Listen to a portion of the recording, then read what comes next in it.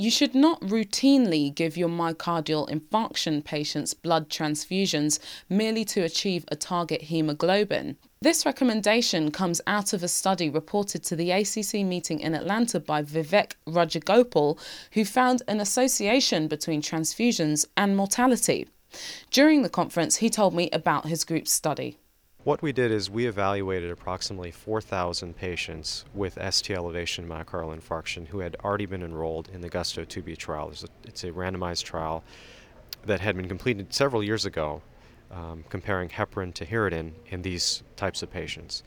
And we evaluated their characteristics as well as their outcomes according to whether or not they had been transfused.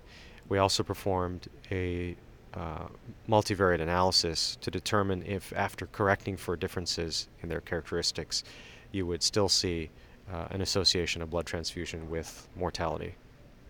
What observations did you make? We found, not surprisingly, that patients who were transfused had significant comorbidities. So they were older, they were higher risk in the sense they had more likely to have renal insufficiency, peripheral vascular disease, more likely to have congestive heart failure. They were sicker people. And not surprisingly, we found that their risk of recurrent myocardial infarction or death by 30 days was higher. Recurrent myocardial infarction occurred in approximately 16% of these patients as opposed to, I think, 4.5%. And death similarly was high. It was close to 13% compared to about 5% of patients who were not transfused. So what, if anything, can be done to avoid the need to transfuse?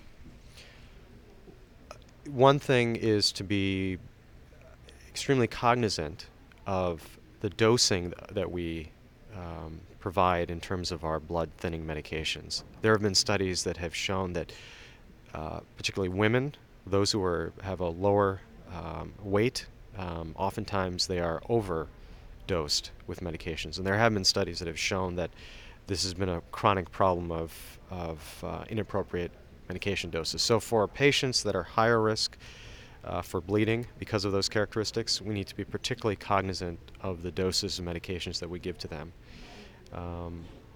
That's probably the simplest thing that we can do. Are the problems, the actual problems which lead to the need to transfuse, the real cause of death here, or is it the actual transfusion itself? That's the ultimate question, and unfortunately that's a question that we can't satisfactorily answer with this kind of study. Being an observational study, we can do the best that we can to adjust for differences in characteristics, but oftentimes there are differences, some of which are measured, some of which we don't even know about, exist between these patients that we cannot correct for.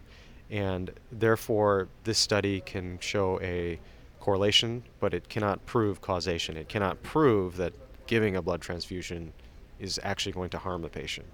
It can suggest an association and, again, lead us to think about further research that should be done. There is a higher risk of mortality in MI patients who have been transfused. What should physicians extrapolate from your findings?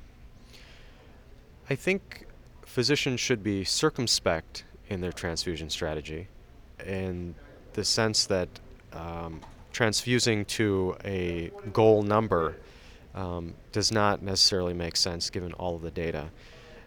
Because we don't have definitive evidence from a prospective randomized trial, clinical judgment is going to be absolutely necessary.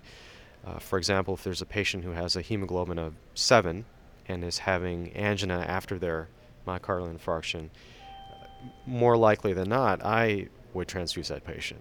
But if you have a perfectly stable patient doing well who has a hemoglobin of 9, I wouldn't transfuse a patient just to get the hemoglobin above some magic number. Vivek Rajagopal from the Cleveland Clinic. For Audio Medica News, I'm Sarah Maxwell.